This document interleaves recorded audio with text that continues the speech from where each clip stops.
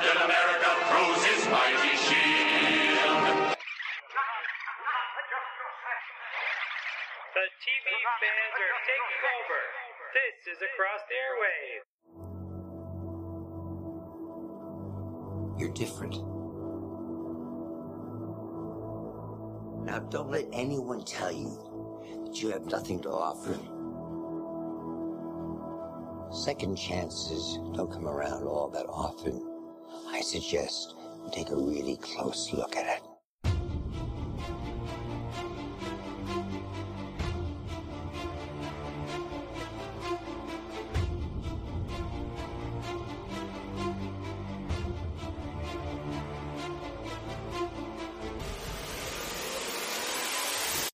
Hello everyone and welcome to ATA Presents the Marvelverse podcast. My name is Wes Kim and we're here for a very special episode of the Marvelverse podcast discussing two web-related things. The web series Slingshot featuring our favorite Yo-Yo, and no, we're not gonna walk the dog, Yo-Yo the character, Elena Rodriguez, and our friendly neighborhood Underooz's new trailer for the upcoming film Spider-Man Homecoming. My name is Wes Kim and alongside me is... I am Cookie Monster, also known as James Hafer.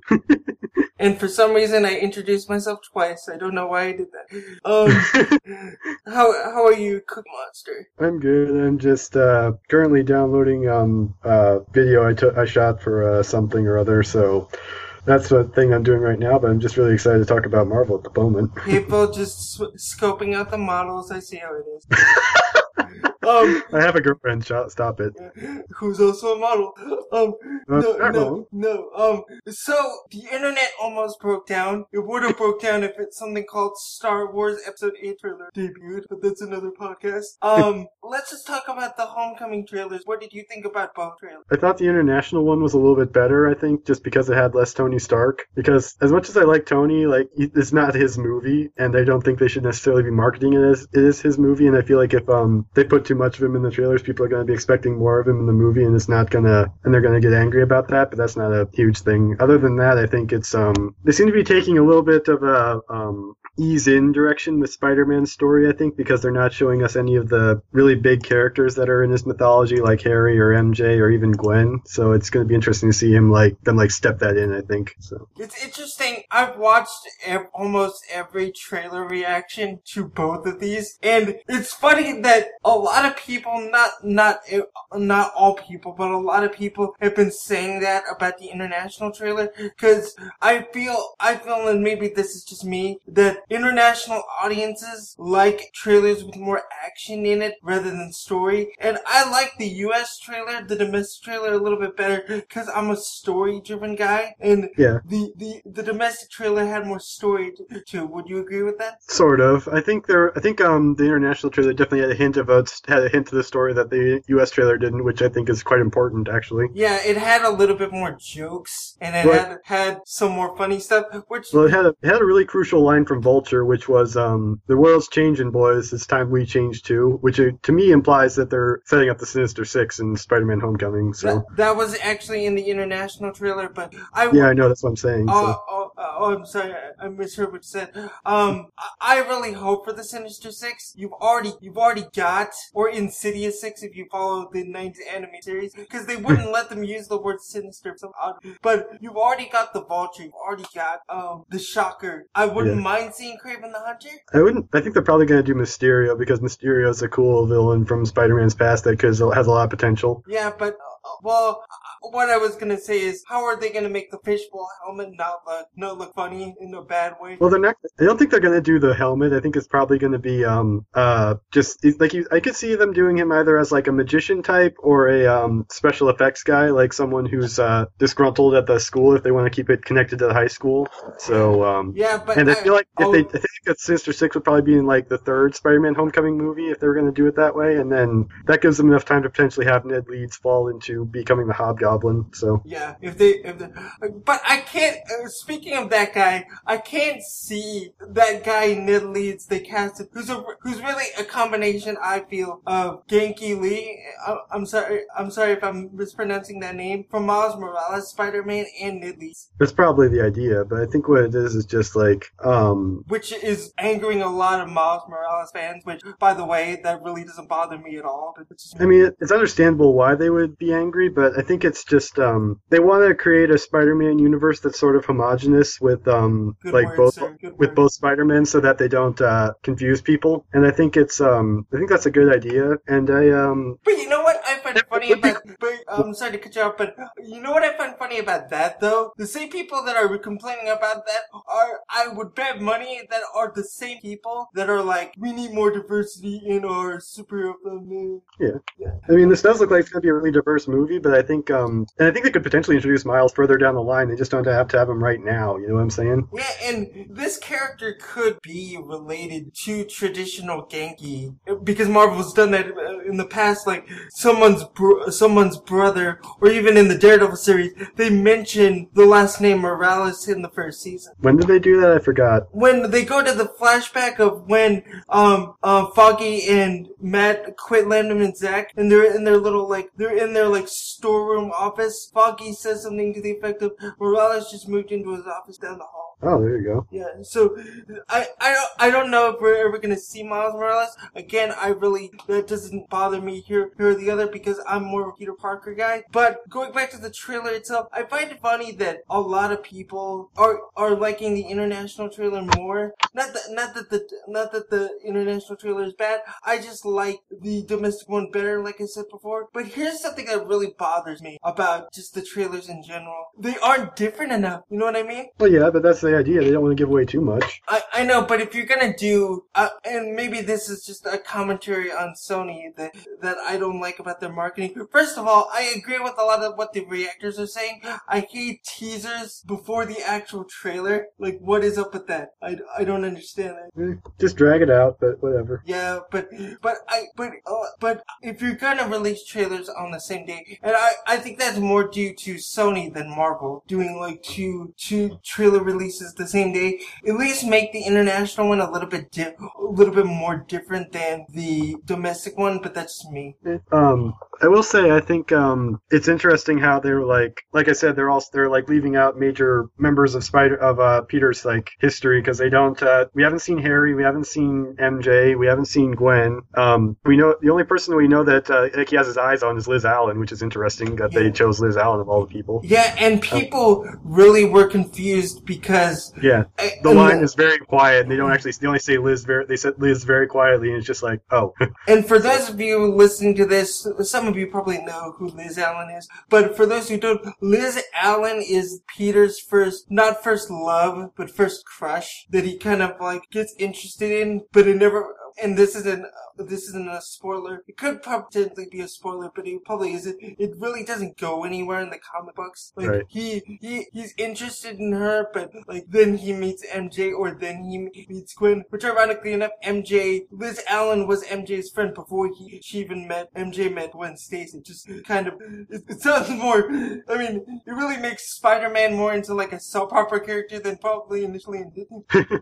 Well, I mean, all the Marvel characters are a little bit soapy, let's be honest here. Yeah, but go ahead. Well, I think what might be cool is if they kind of switch up the formula a little bit, and like maybe Peter is trying to make something happen with Liz, but at the end of the movie she's just like, I can't deal with you being late all the time to everything, and she just like dumps him, and he's just like left disgruntled and whatever. Which is still very Spider-Man. Yeah, but even still, like it's not like it's not what you would find in a formulaic high school movie. You know what I'm saying? Yeah, and really like a formulaic high school movie, because they really, especially with the domestic trailer, it really does look like a John Hughes movie set in the 21st century. Mm-hmm. Like even with the MGMT song they use in the domestic one, it really does feel like that. And John Watts, if for nothing else, seems like a very much an auteur or a lover of that style of 80s film. And I like that. I like in typical 80s film fashion that, at least in the trailer that we see, Peter's not interested in Liz anything beyond looks. looks, which so it seems, although Yeah. it does seem like he does have her number and calls her because that's who he's talking to in the like the whole fight thing scenes or whatever. Yeah, and So- and by the way, speaking of this, I really don't want Zendaya to be like MJ. I'm confused about if that's her that says you guys are losers in the trailer, because it doesn't look like Zendaya in anything I've seen her in. So Yeah, and here's the thing with Zendaya. I was really surprised how much the makeup department and like the costume department really played down like her like natural beauty. And so that was Zendaya who said that line. Yeah, that was Zendaya. Because if you're not familiar with what Zendaya looks like, you wouldn't know that was her singing. Yeah, I didn't know it was her. I was like, wait, is that just some other actress, or is that? Oh, okay. Yeah, I really hope that that's not MJ, just because. Yeah, I don't think it is. I mean, honestly, because one, MJ is very known for being like a model-ish type. Like that's what she wants to be in life, so that's how she would dress and be. She in is a tomboy, but she isn't Not like that much. Yeah, exactly. And the other reason I don't want her to be MJ, it's nothing to do with her skin color. That's shallow and stupid. Marvel and Sony have like almost beat it into the hardcore fans' head that she's not Mary Jane Watson. So if they do this kind of like Mandarin thing of oh, by the way, she really is Mary Jane Watson, I would be disappointed. It's not a deal breaker for me, but at the same time, it's like, really? Yeah. Like, and I think what it would be is like, I think the way, because her character's name is Michelle, and I'm just gonna call her character Michelle from this point. Michelle like seems to be the kind of character that's just like either, I'm not using this in like a trope in a way that's like using a trope. She's either the lesbian best friend who just like gives them a hard time all the time, even though they're all just kind of a group, or she's gonna be eventually falling in love with Ned. But I feel like her and Peter, as much as they seem to be like friends or not, whatnot, just based on the trailer, I feel like that's just what they're gonna go with. I don't know. I mean, and this isn't like me going down in the rabbit hole of high school, but we just have those girls that are in our class that aren't necessarily friends, not necessarily like girlfriends, but they're just there. Yeah, that's what she seems to be, especially since she was kind of off to the frame. They both kind of just had to. I just wish they would name her something like Deborah Whitman. That would make a lot more sense to me. Well, all I know is that that scene kind of reminded me of Dope, the movie that if you've never seen it, you really should. It's by who was going to direct Flash, but then he dropped out. Rick Famuyiwa, I think is exactly. his name. It's a really good movie, and you should watch it. But I think let's change it up a little bit. Getting out of the high school, just the action scenes in the movie look really awesome too. And I want to mention those, but before we get out of the high school, I love the little Easter eggs of John Slattery, Howard Stark on the mural. Yeah, and Bruce Banner on the science teacher's above her chalkboard or whatever. And I would really like to see those news clippings from the first Iron Man when we see young Tony Stark like building dummy. That'd be cool. Yeah, and this is what's cool about having that interconnected universe. And this is kind of going into the action scenes. One of the funniest things in both the international and the domestic is the Avengers robbers, which actually is from a Marvel that comic. was funny. And the funniest thing is this, when the guy that plays Hulk turns him in, he like flexes his arms like he really is the Hulk. I really enjoyed that. But great job by that extra, I have to say. What did you think of the Spider-Man 2 homage that everybody noticed with the Staten Island ferry? Yeah, it's like, I feel like that's also just a classic Spider-Man like look though, like when he's usually like in the middle of a web of whatever. So it's not necessarily a reference to Spider-Man 2, but I mean it is a very like iconic shot, and I think it's pretty cool looking. That I don't know how he's going to get out of that situation in the movie, but it looks pretty dope when he's just standing there holding that together. Speaking of iconic shots, love the end of the trailer with Iron Man and Spider-Man going to New York. That Marvel has cornered the market on what I like to call splash panel shots, like in Age of Ultron, when they're all leaping towards Hydra, or the 360 shots in both of the Avengers films, or the iconic thing of both teams fighting each other in Germany. Yeah. I love those kind of shots. But going back to Iron Man for a second, I understand what people are saying, that they don't want Tony Stark or Tony Stark to be in a lot of this movie. And I don't think he will be. I think he's only going to be in like 5 scenes. Which probably less than that, honestly. Maybe I think what it'll be like is maybe a little bit at the beginning, maybe somewhere in the middle where he takes them on the tour of Avengers Mansion. I think that whole thing of like the Avengers compound and then the scene where they're in the cars, like right in the same scene, just the middle and the end of it. And then I think he might be at the very end. I couldn't exactly tell if Peter had the web wings on the last shot or not, so we'll see. I have to give credit to IGN for this because they do great trailer rewinds. If you notice the scene where Peter and Tony Stark are talking in... Yeah, he has the black eye. He still has the black eye. So in continuity, this is only about 3 weeks or maybe even less since the events of... Which I imagine there's probably a time jump somewhere in there because I think Marvel likes to keep their movies a little bit like consistent with when they're like their time in the movie in terms of the time span to when they're released is I think they like to keep that very consistent. So I think there might be a time jump somewhere in the movie in terms of like when those things happen. So I'm not sure. And you have to remember, Captain America can hit pretty darn hard if he wants to. Yeah. and maybe this is a sign, not just for Robert Downey Jr., but for like Iron Man that he isn't as young as he. But yeah. So maybe his body isn't healing as much. I want to mention this little little thing before we move on to our next topic. It hurt me when Ned Leeds drops the Death Star Lego. Because do you realize how long those things take to make? Hours and hours and hours. Here's one last thing I wanted to mention. What'd you think of the Vulture's costume? From what I saw, fantastic. Yeah. I understand why they would have him like have the bully like no helmeted head because I mean it's much more practical to have that helmet with the goggles and also just for special identity for special effects purposes too. That you don't necessarily ensure that it's Michael Keaton in a suit. Right. Although I imagine probably going to be out of the suit more than he's in the suit just because you know you gotta have Michael Keaton. You might as well use him. I love. Speaking of suits, I love the thing of having a mouse pad button or a physical button that Peter can push to get him in and out of the suit. Kind of reminds me of the suit, the jacket from Back to the Future Part 2. Because for practicality, how can you easily get in and out of the suit? And by the way, because of the trailer, we potentially could see a scene where Tony Stark takes the suit that he designed for Peter back. Because you notice that scene where Peter's all bloody and beaten. He's wearing his traditional Spider-Man suit that he made for him. Maybe that's another flat. Well, I don't know. We'll see what happens, but yeah, it's going to be interesting. Just that. Also, there's apparently one shot where you can see Donald Glover standing in the background. It's very quick in the trailer, but like if you freeze frame it, you can see him. He's in shadow, but yeah. Yeah, and. I wonder who he's playing. And maybe he's playing a baddie. That'd be cool. And also, maybe he's Eddie Brock. That would be interesting. Yeah. Except for the fact that again, Eddie Brock is a big hulking monster man, and I really don't like that they made him skinny in Amazing Spider-Man 3. So. Or Spider-Man 3. Yeah, just Spider-Man 3. Sorry. I have to say this before we go. Tom Holland is wonderful. He is the perfect meshing of a great Spider-Man and a great Peter Parker, which we've never had before. We either have actors that can play either but can't play both. I thought Andrew Garfield did a great Peter Parker, just not exactly the Peter Parker we're used to, but a great Peter Parker. I understand what people say though when he's a little too cool in the first time he's Spider-Man. He's not geeky enough, and I do not, and I'm sorry if I offend some people, but I do not see the love of the very first Spider-Man movie. I do not see it.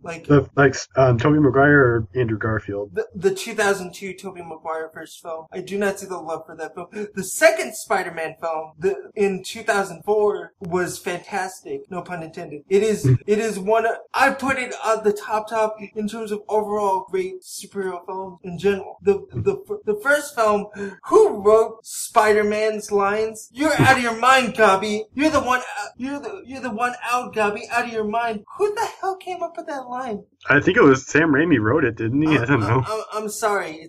The first Spider-Man was not good. Second movie is the best, in my opinion. Tom Holland, though, is the perfect meshing of Peter Parker and Spider-Man. And for just continuity, they gave him a Queen's accent, which Peter Parker's never had in live action. Yeah, I have to say, though, that the one thing that gets me about Tom Holland is that his face looks very British. That's all I can say. Like, he just has that look of him, like he just looks like a British schoolboy, not necessarily an American boy, I guess. guess. I don't know. You're gonna. I think it's like his mouth is just like a little bit smaller than most Americans are. I think. I don't know. You're gonna get angry tweets from British people in 3, 2. But this is a trend that's going in all superhero movies now. Our American heroes are all being played by British men. Yeah. Superman, Daredevil, Doctor Strange, Spider-Man, everybody. But I will say this is the movie that I'm looking forward to more than any movie next year, just to see if they can finally bring the Spider-Man that I grew up with on screen. I'm just interested. I think I'm honestly more interested in Ragnarok just because I'm a little bit. I'm feeling the Spider-Man fatigue, and also I just think Ragnarok is something that's going to be so interesting in the way it is. I think it's going to be so tonally different from any other Marvel movie. I'm just like I'm interested to see how it comes around. I'm just interested in Spider-Man just to see if they can get it right. But I understand Spider-Man fatigue because Spider-Man's been rebooted and had sequels more than any other superhero, more so than Batman. That's saying something. Right. But I can't wait for this film. Robert Downey Jr. is probably gonna have the record for highest paid supporting actor in the history of cinema. Well, I mean, he got paid more than Chris Evans did for Civil War, so that says something. And rightly so in a sense, because what would that film be without it? Exactly, but still. Yeah, and I don't think you're gonna see much of Tony Stark. I do hope we see more of Happy Hulk, because that'd be cool. I feel like it'd probably be nicer if we saw more Happy than Tony, which we didn't even really see him. He was in the background somewhere. I'm still skeptical of the web wings, but if they're used for more than just one shot, I'm cool. The Spider-Man suit itself looked more real than the one in Civil War, which I understand people's problems with it in Civil War. But for practicality and for the fact that they didn't want to leak spoilers online, they didn't want Tom Holland to be in an actual suit. I get it, but this one looks more like fabric than the one in Civil War. Yeah, it looks more like fabric than it does kind of like metal-ish. Yeah. And if Peter's suit does get damaged, the one that Tony gave him, I'm sorry, that's Spider-Man also. His suit gets torn and damaged regularly. He runs out of web fluid regularly.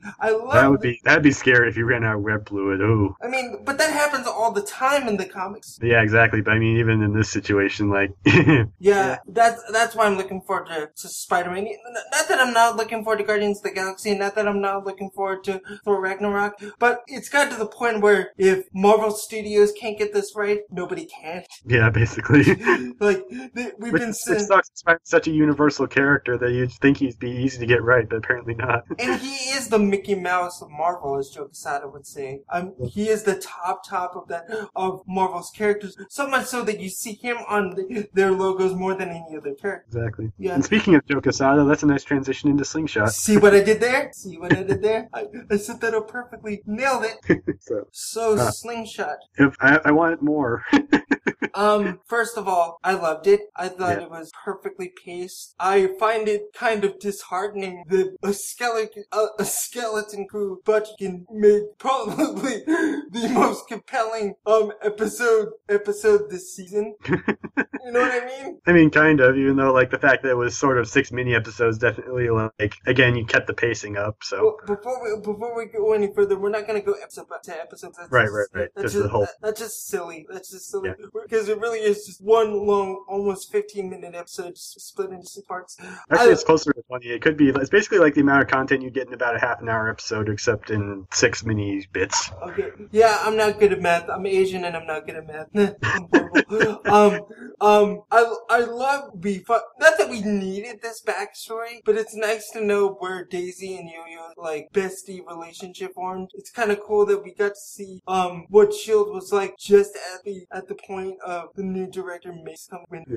And I love that they used Yo-Yo for this. Go on. Well, Natalia Cordova-Buckley is just awesome, and like the character of Yo-Yo is so much fun, and I think it's really cool that they gave like her perspective on all this, because she is the character that would be like the silent observer in this case, I guess.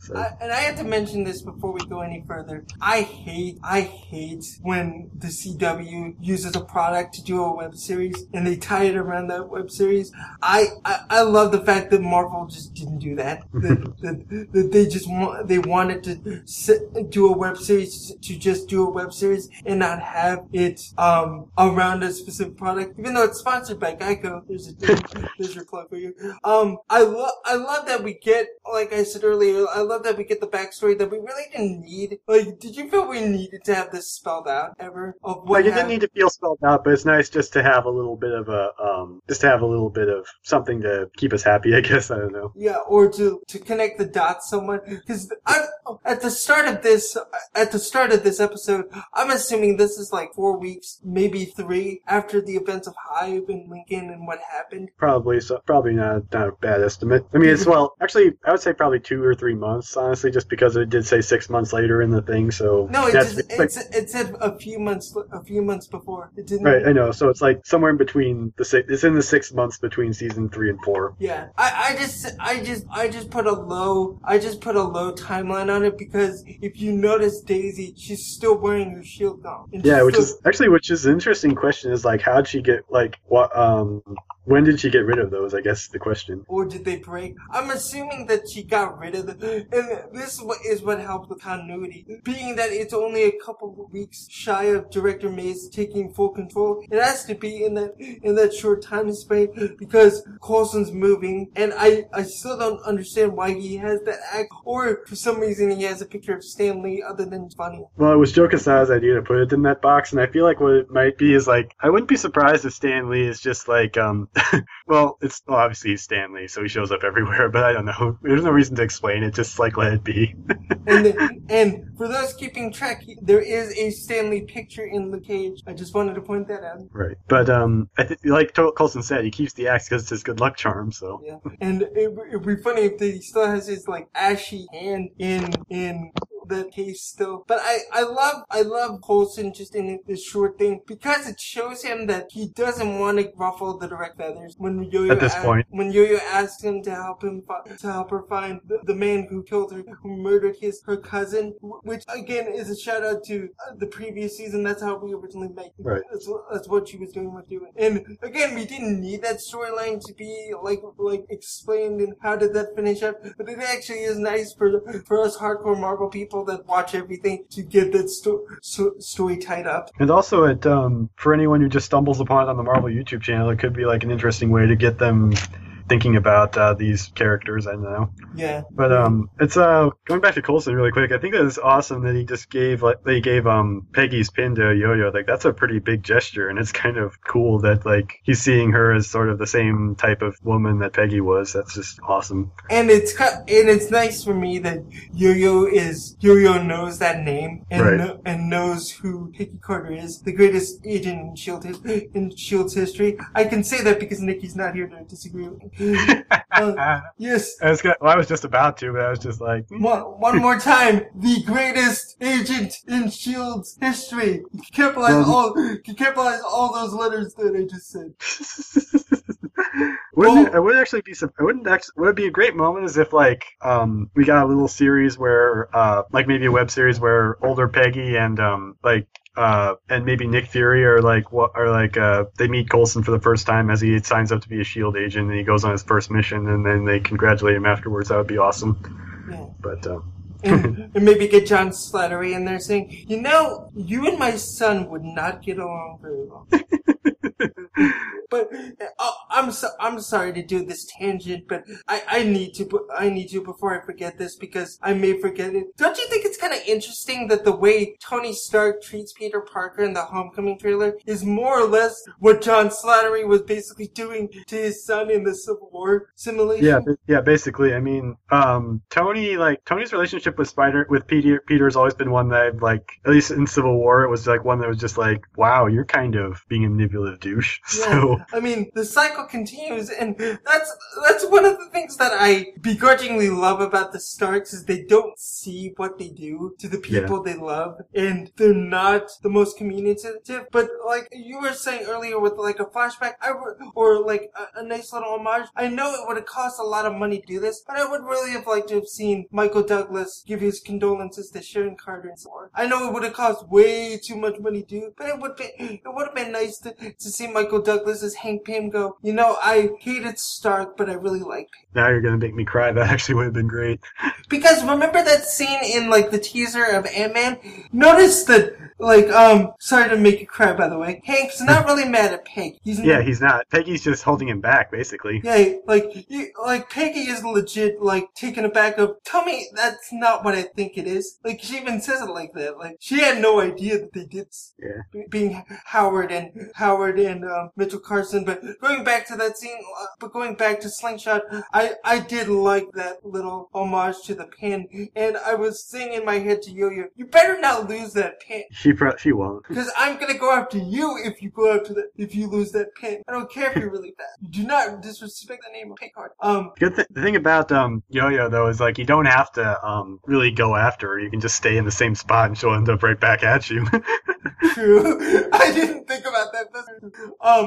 The whole part of the premise of this episode is Yo-Yo is going to sign some Sokovia Accords, but before that she has to meet Director Mace, and in chronological time, in terms of storytelling, this is the first time that she's actually met Mace. Right. And she's probably one of the first ever to do so, honestly, like in terms of actually getting down, sit down and have a conversation with him, because even Simmons isn't the second in command to him at that point. She's still in the lab. Yeah. Again, begrudgingly, that's my word today. Every time I use the word begrudgingly, you scream it really loud, like on People House. That's the secret word. I love begrudgingly, Mace's halting Spanish that he uses on Yo-Yo. I love that he has like the most non-Spanish accent ever. Yeah, He's just like English is fine. Yeah, I hate it when people like try to speak a language and not even try to put some inflection in it. Yeah. And I love at the end of that scene before Yo-Yo does her physical, which by the way, it was nice to actually see somebody actually sign the Sokovia Accords, because I don't even think we see that in Captain America Civil War, like somebody actually signing the Accords. Right. So my favorite Easter egg in this whole thing, though, besides the like the shield stuff at the classic shield stuff at the beginning, was the mention of Secretary Ross and the raft. Yeah, that's a scary thing. Just like that, if you don't do this, you're gonna be put in high security prison. What a free society this is. Yeah. I love that Yo-Yo acknowledged that.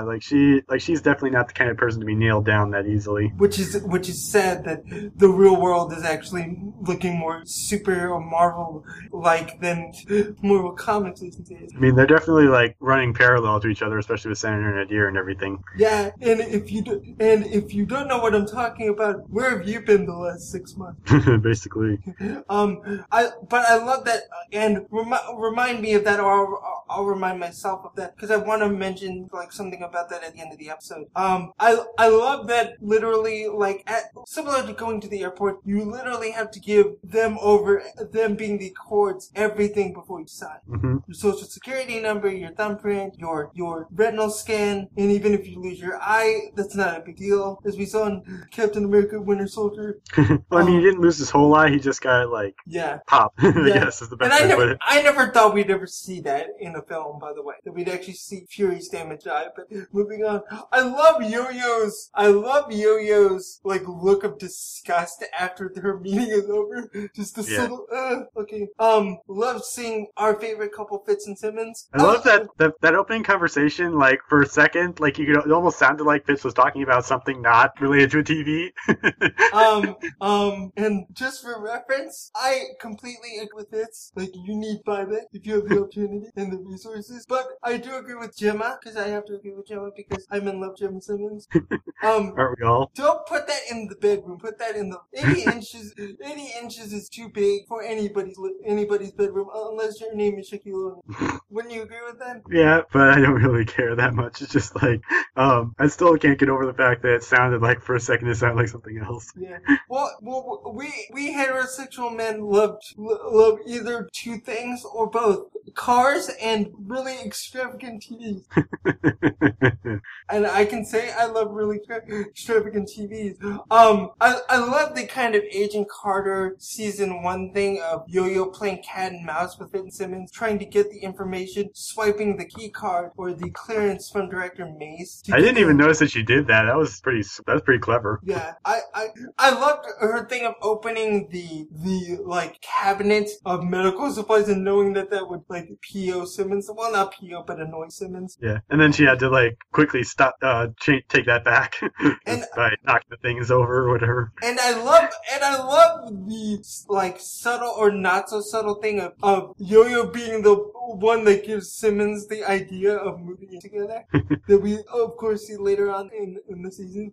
I love like Leo's little thing of I hate you to Yo-Yo. Like Ian DeCaster's facial expressions this season are just top notch. Yeah, I mean Ian DeCaster has always been an amazing actor, so yeah. The Mechalina. Hey Mechalina. I love that was so awesome. We see the beginnings of the flirtation that literally takes like 10 episodes to actually get somewhere. I mean, if we're following chronological time, it takes like 10 episodes or a couple months to actually move beyond. Again, they need to make out in a hallway. That is their thing. The defenders need to fight in the hallways. Mac and Elena need to make out in the hallways. I just love the height difference. Like that always gets me. Like, oh, damn. Like Henry Simmons is Henry Simmons probably realistically he's probably not much taller than me, but like just compared to everyone else on that set, like he is. Yeah, if he is only like 6'3". Yeah, which is as tall as I am. So I'm just like amazed. Like if I ever meet any of the Shield people, I'm just gonna be like.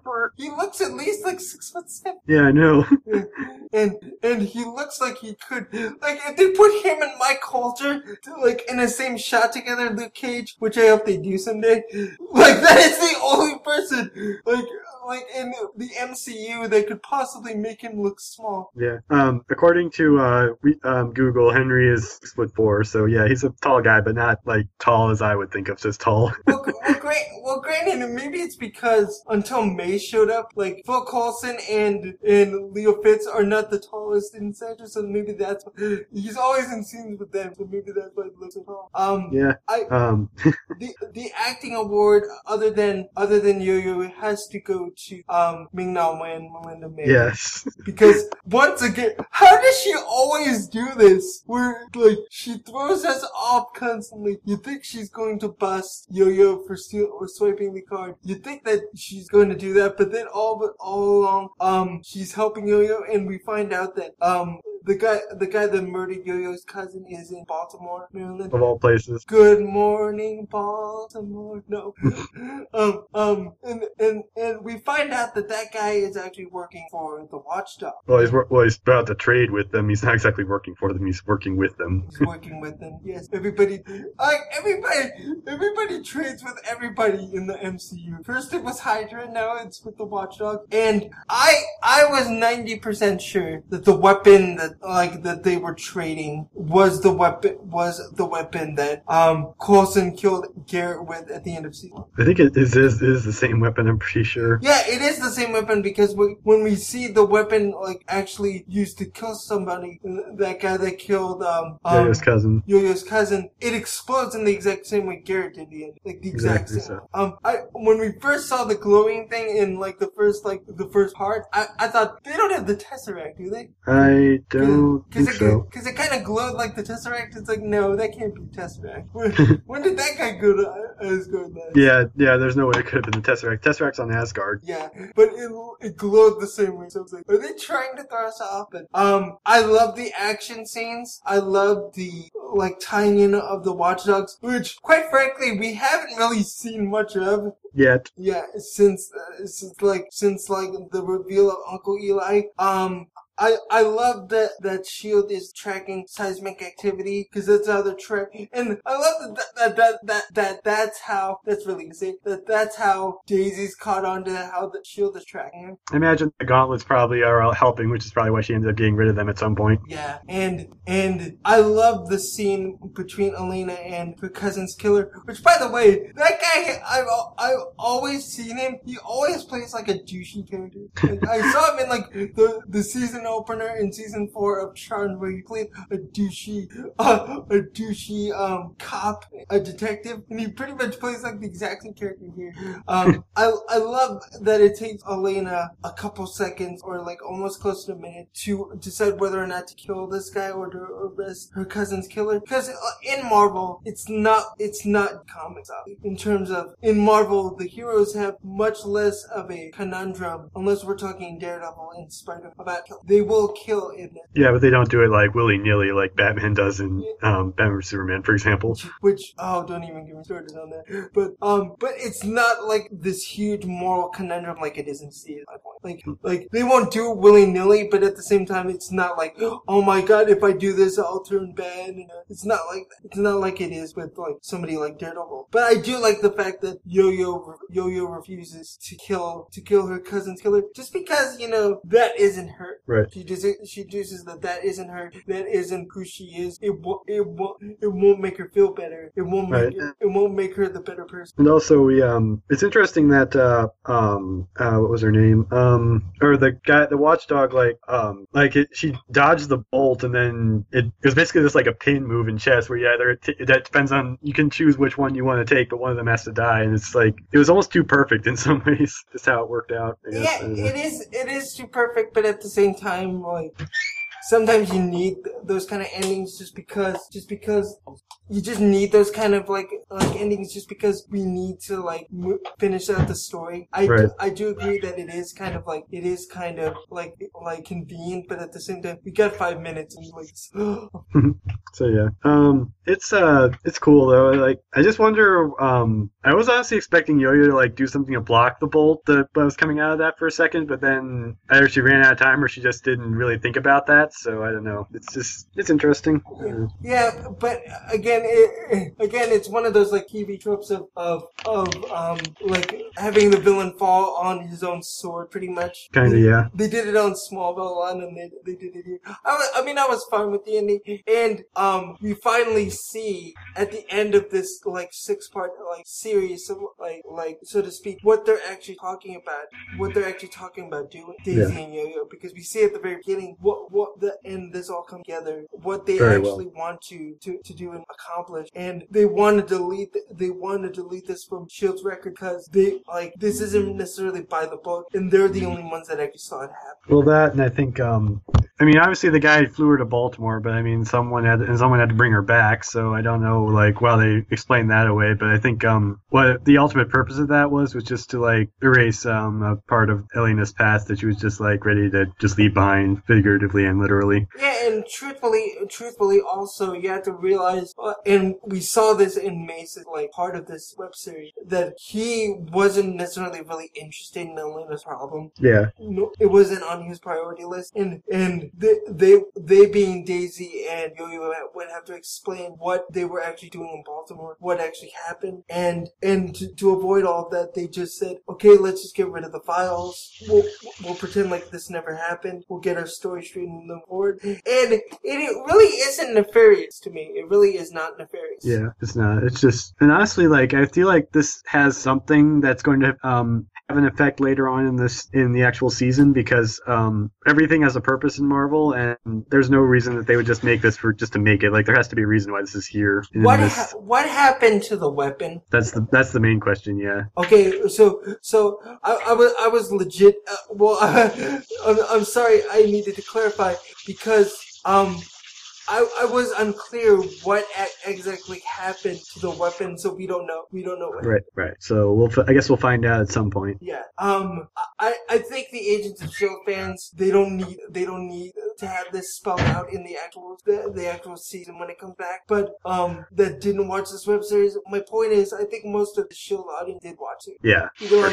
Either on their computer or actually on. Right. So, I do wonder if What's in a Wonder Ball? No. Well, yeah. Like I said, there has to be something in this series that like has a ripple effect later on, and it's going to be interesting to see how that plays out. It's probably not going to be anything huge because they can't expect everyone to watch it, but by putting it on YouTube, that's probably a big sign that it's going to definitely make a difference if you did watch it. Let's put it that way. And they structured it like an actual episode. You have your Marvel logo at the beginning. You have your end credits at the end. And it's not just for like SAG and Writers Guild purposes. Like they really wanted to make this a part of the show. Not too just similar to like at the end of a Daredevil comic, you would have like a Shield or an Iron Man short of like an Iron Man adventure, or it's even like a Squirrel Girl adventure. You get little shorts and comics. Like in this way, this is kind of like a bringing back the one shots, except for TV characters. Yeah, and because they haven't done the one shots in a while, I'm kind of sad about that, honestly. And it's I think they ended the one shots because of the push for live action TV. Like Marvel really didn't feel the need to like make one shots anymore because they were gonna make their own they were gonna expand their TV division. But I understand what you're saying. I do love also the purpose of this episode to also like really solidify the team. Especially with Daisy and Yo-Yo, because they needed to, especially Daisy, they really need to discover what it is to be a part of a team / Right. And we see that again with, Picard and Pan, that they are a part of something bigger than themselves. But before we get out of here, I did want to mention something about the Raft. And this is more my own speculation about Infinity War. After the death of somebody, because somebody major in the Avengers team has to die. I'm sorry. It's probably going to be Tony, I feel like, just because Robert's getting up into the ages, as they always say. So it either has to be Cap or Tony. Or both. And somebody that's taking control of the team is we don't care about the Second War. We just save the world for the third time. We kind of similar to X-Men 2 when they made the president. We just saved the world for the third time again. And I know you want to control us, Ross, but we lost people, iconic people. And I think it's probably gonna either be, because in my mind it's either gonna be Spidey saying this or Bucky saying this. Doctor Strange. Actually, no, who would probably be is Black Panther because he's the one who has the most authority of everyone. So, in terms of, I could buy any of those. But you're right. It probably would be Black Panther. We lost good people out there. This is our house. Talking about the Raft, we'll control this. Get out.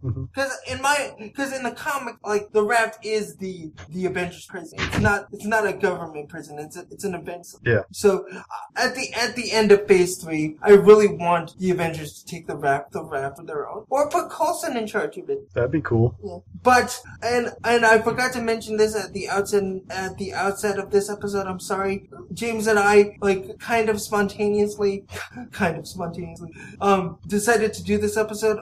So unfortunately there will not be any feedback. But please email us at acrosstheairwaves@gmail.com, and tweet us with the hashtag Marvelverse podcast. I don't know, or Marvelverse pod, and we will get your feedback on Slingshot. Please use the hashtag Slingshot as well, so you're referring to Slingshot. And when S.H.I.E.L.D. comes back on January 12th or 13th, is it 12th? I think it's 12th.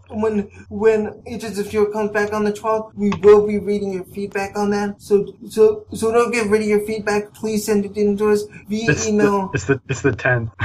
Oh, see, we're not good at math. He's not good at math. I'm not good at math. None of us are good at math. In any event, on the 10th, when we come back, we will be reading some of your feedback if you send us feedback. So please send us in your feedback and let us roll that pre-recorded close. Get at our Across the Airways podcast network website, acrosstheairways.com. Again, that's acrosstheairways.com. You can check out all of our podcast shows, available as their own individual program in the iTunes Store, Google Play Store. Guys, for the podcast shows on our network, we have the DC Nation pod, located at dcnation.acrosstheairways.com. Again, that's dcnation.acrosstheairways.com, which reviews popular DC comic-related TV shows and movies. There's also the Marvelverse pod, located at marvelversepodcast.acrosstheairways.com. Again, that's marvelversepodcast.acrosstheairways.com, which reviews Marvel comic-related shows and movies. And we also have Thronescast, our podcast dedicated to reviewing episodes of HBO's Game of Thrones, which is available at the website thronescast.acrosstheairways.com. Again, that's thronescast.acrosstheairways.com. In addition to these programs, you can listen to the original Across the Airwaves podcast, which is accessible at acrosstheairwaves.com, which reviews TV shows not related to superheroes, core Game of Thrones, like The Walking Dead, Doctor Who, Star Wars Rebels, Supernatural, and more, including sitcoms such as Big Bang Theory and The Muppets. Also, you can listen to Across the Airwaves, the DC Nation pod, Thrones Cast, the Game of Thrones pod, and the Marvelverse pod, got the Mixed Radios Code by Jack Knight, Stitcher Radio, or if you use Apple devices, download the podcast box. And if you're on a Windows or Android device, you can download our app from the Amazon Market, and the Windows Market, as a regular Windows or Windows Phone app. As for how you can contact us to give your own listener feedback on the TV shows we provide suggestions on how we can improve your podcast listening, or just want to say, do you like what we're doing? Email us at acrosstheairwaves@gmail.com. Again, that's acrosstheairwaves@gmail.com. Comment on our Facebook. Follow us on Twitter. Got Across There. There's no thought. It's just Across There. Join our circle on Google Plus, or leave us a voice by calling 773-809-336. Again, it's 773-809-336. Also, when sending us an email, please mention which podcast show you're directing the message to. Give the subject line. If you are sending us listener feedback while it's on the air.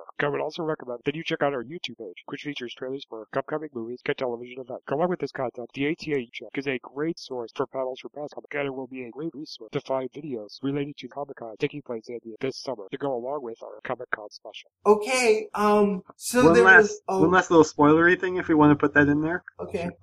If the Sinister Six were to happen, who do you think would be the six? I would really just want to go for the original six. And this isn't spoilers. This isn't spoilers at all. I would really want it to be Shocker for Electro, and just have it be the original. I'm thinking, like, just based on on the clues we've gotten so far, and like the idea that they're not gonna do or they're not gonna put in villains that have been done for a while. I think it's probably gonna be Vulture, definitely, because he's already here. Shocker, possibly the Tinkerer, because the weapon that Shocker and the robbers at the beginning were using were different. So I feel like it's probably going to be the Tinkerer. I mean, excuse my ignorance here, but is the Tinkerer like an actual like fighting villain, or is he more like the Sinister Six's Arnim Zola? Basically that, yeah. He's kind of like the guy who just builds everything for them in outfits. And I feel like actually if the Tinkerer might be the one sort of outbidding Vulture at this point, because I don't think the way that he was talking in the international trailer, it almost sounds like he's he's like communicating that an opportunity has come up. So I feel like the opportunity is the Tinkerer, and the Tinkerer is going to outbid Spider-Man's villains in the future. So reiterate one more time who your six would be. So Vulture, Tinkerer, Shocker, prop Mysterio, because I really like Mysterio. I think Mysterio is really cool. That's four. Right. Craven. I feel like Craven would be interesting.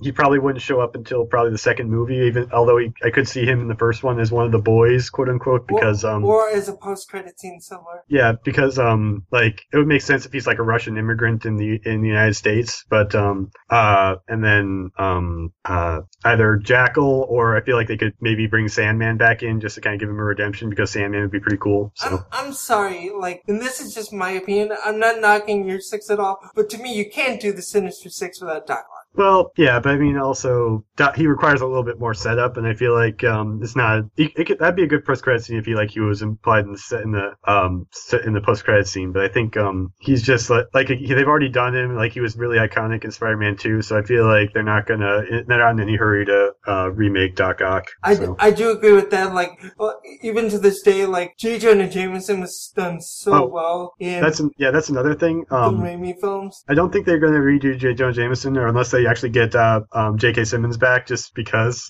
just to have that there for no reason. But I feel like it would just be better if they don't have J. Jonah Jameson at all and just have Robbie Robertson be the guy Peter sells his pictures to, if they actually go with that. Well, because also journalism has gotten to the point where you really don't. Well, exclusive pictures are better, but they're not like as valuable as they used to be. Well, and judging by the domestic and the international trailer, I think we're going to be in high school a little bit longer than we were in either two previous franchises, which is good because like Peter stayed in high school in the comics for quite a while. Not a long time, but quite a while. Although he was selling pictures of J. Jonah Jameson right from the beginning, so, yeah. So, but I'm kind of glad that we're not just gonna leap forward in the second Spider-Man film, which, by the way, we've already gotten a release date for the second Spider-Man Homecoming film, the sequel. Right. In 2019, right? Yeah, I was gonna say. Like pretty much the exact same weekend as the first one is. I think we're gonna stay in high school for as long long is just because. Yeah, I think probably 3 movies, maybe 2 or 3, probably. Yeah, and this is something that a lot of reviewers have said, and I will agree with them that keeping him in high school and keeping him a kid is one of the ways to differentiate him from Ant-Man, Iron Thor, and the other event. Yeah. Because his struggles are much more down to earth, no pun intended, than say somebody like Star-Lord or Thor. So doing this, and it's part of the reason that he's so relatable to the audience for some years. Like Stan Lee's even said this. He is the superhero that could be anybody. Right. So yeah, we'll see what happens. But that's just my final thoughts. So yeah, and they're good ones. And and this is just my thinking, just for logistical sake. I don't think we're gonna see Thor Ragnarok trailer until at least January for Super Bowl. They might. I think they might just tack it on the beginning of Guardians of the Galaxy. Just that would make sense to me. Yeah, they might.